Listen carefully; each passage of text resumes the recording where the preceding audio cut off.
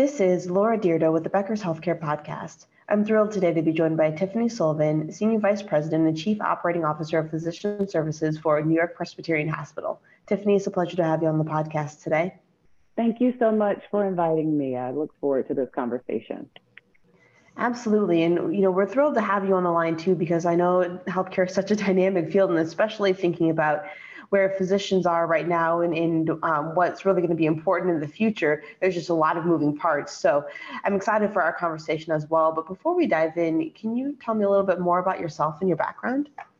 Oh, sure. I joined New York Presbyterian about 2.5 years ago to take on the role of Senior Vice President, Chief Operating Officer for Physician Services.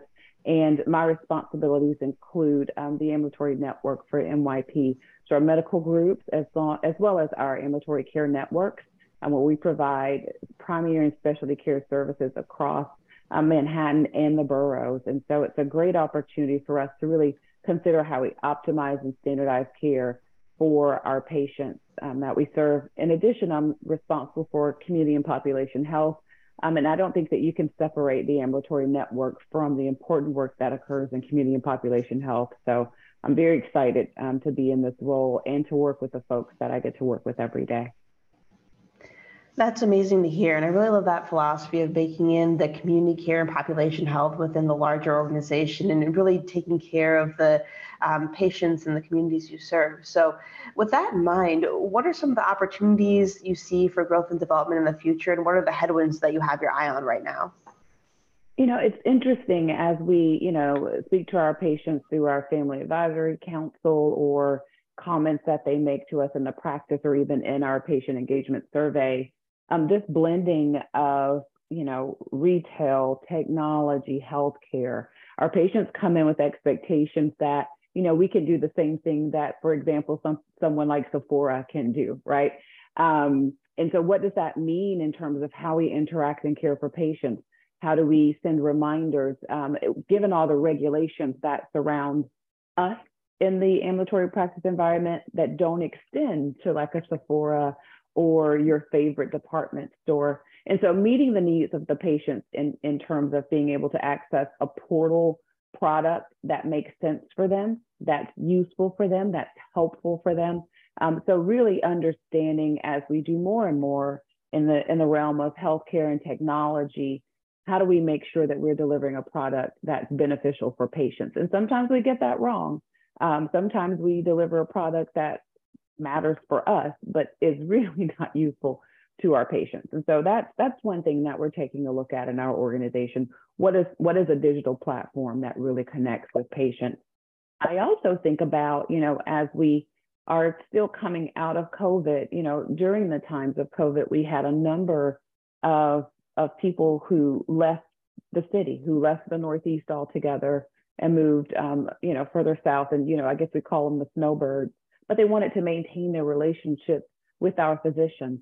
And so I think as a country, as this idea of, interstate or intrastate healthcare starts to materialize and be something that our populations want even more, how do we look at licensure? How do we look at the ability to certify our physicians across multiple states?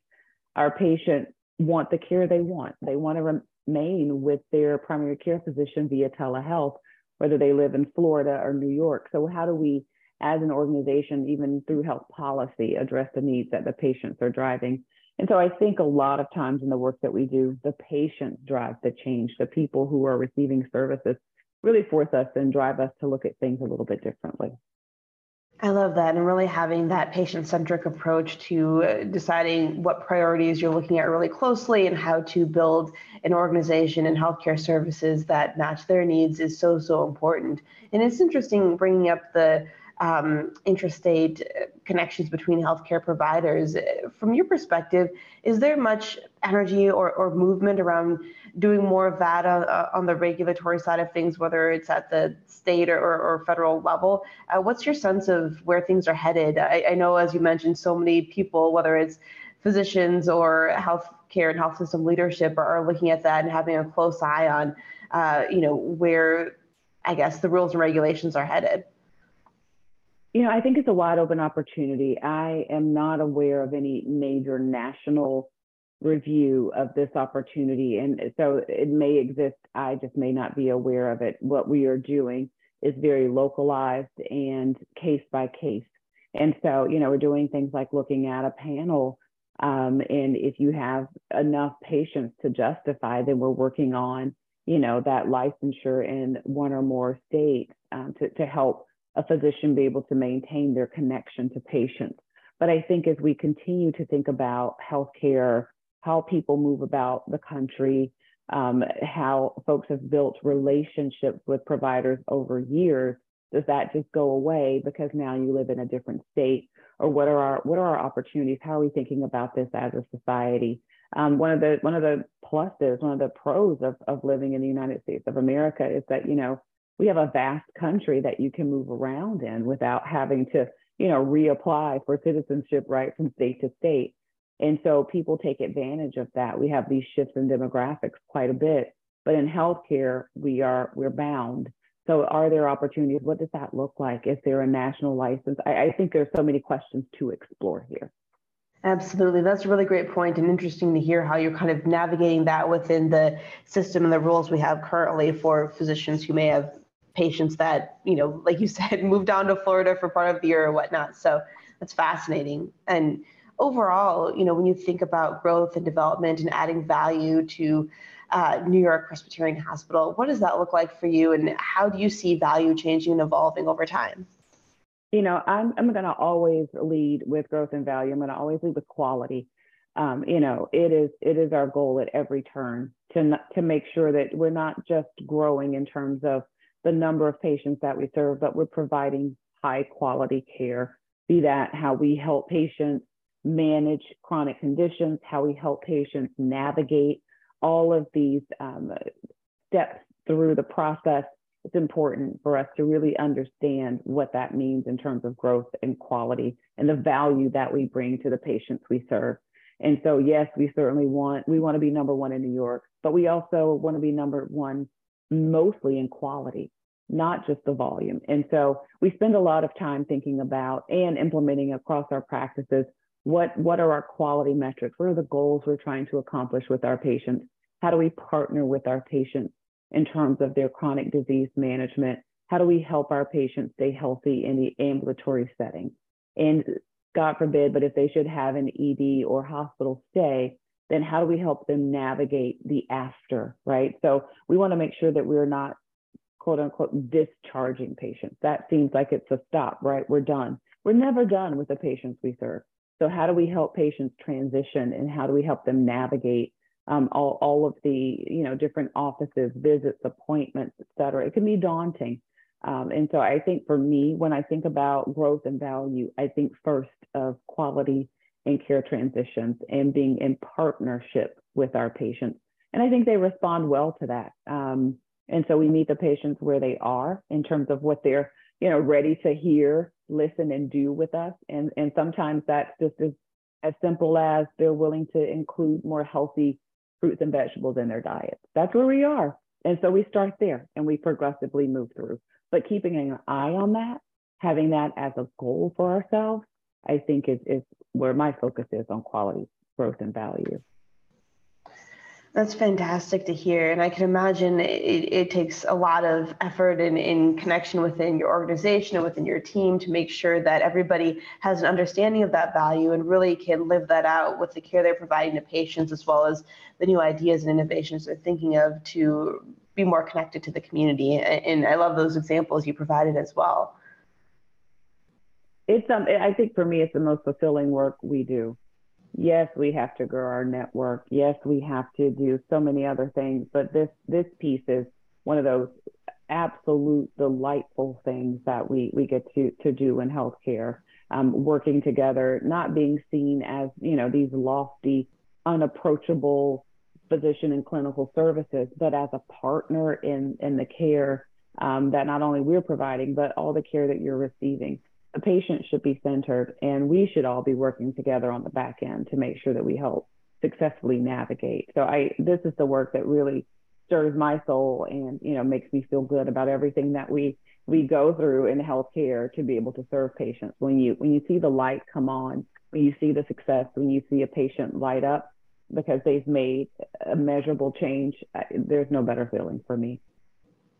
Absolutely. That's amazing to hear, and definitely it very much drives your passion, it sounds like, with what you're doing in the healthcare space. Now, I know there's a lot that has been challenging from the last few years, whether it's, the clinicians that have worked really hard and potentially have some burnout, or those who, need additional investment in growing and developing, even when, finances are challenging across the board. But from your perspective, what do you see as being one risk or investment that is still worth making right now as resources are scarce or more scarce than they have been in the past? I do think that the risk worth investing in or worth taking is investing in what I call these support services, right? These wraparound services for patients, services that we don't necessarily get to bill and collect for, but that help us drive a healthier patient population. And we just talked a little bit about that in terms of social work or care management or even community health workers, right? How do we connect with our patients in the communities exactly where they live, where they are? How do we work with community-based organizations to build strong partnerships? How do we become embedded? How do we make sure that we don't only consider healthcare as what happens in an ambulatory practice or in the ED or in our hospitals or our suites and ORs, but healthcare, 80% of how a patient's health is impacted is outside the sphere of clinical care. So how do we partner with those organizations? How do we create environments where we are at the table, not that we are the folks who are doing something to the community, but we're doing work with the community. And I think that is a risk and a cost worth investing in, because we're talking about long-term, we're talking about longitudinal impacts on care. And I think for systems like mine, New York Presbyterian, we are on the way. I think we have made some very strong investments in community and community-based partnerships, and we're going to continue to do that. That's outstanding to hear. And, when you talk through why these services and these support services are so important with the broader leadership team, how do you message that and communicate that in a way that is really effective to, show why resources are so important to be put towards those support services? That's $1 million question, isn't it? Like it's, I always think in terms of, and this started for me in South Carolina, which is, not one of the states where anyone would consider it a wealthy state. And we had to figure out, how do we meet patients in the right setting before something like hypertension or diabetes develops into an unmanageable state. And so we really had to work with communities to understand that proposition and what really mattered to them in that journey. And the question that you asked about convincing an organization that while we can't bill and collect for it, this is the right thing to do if we're calling ourselves a healthcare organization. And so how do we look at our bottom line? How do we understand, our investment in this work that really is the work of population health? And I think as organizations mature, I think as we have our community health needs assessments and we understand how, those access concerns, the full span of what healthcare means to a patient, I think as we understand those with the CHNAs, with voices from the community, our organizations are really starting to wake up more and more to the understanding that I'm going to see this patient, right? This patient is in my sphere. So do we see them when, they're in a state that is, tertiary with diabetes where, we have to wrap a lot of services later on down the road? Or do we help them manage maybe at the initial diagnosis, or even let's take a step back to pre-diabetes? Do we manage the patient then instead of waiting for something to progress to, a more intense state of being? And so I think making that case to our health systems, it is the right thing to do to make sure that we are providing the type of care in the ambulatory setting that helps patients not only identify and we diagnose, their concerns, and we work with them to helpfully slow or even stop the progression of a disease to the next state. But that's the right thing to do for a patient. That's the right thing to do for a human being. And so how do we fund it? So the first nugget we cracked was, this is the right thing to do. Everyone around the table agrees, right? It is the right thing to do. So now let's talk about where we start to intervene and what the costs are and who are the partners that are already in the space so that we don't have to reinvent the wheel. So are there partners in the space that we can support financially or in some other in-kind way to help them expand the work they're already doing? So, that I think that's always part of the conversation, that we don't have to do everything from scratch. We have wonderful partners in the spaces that exist.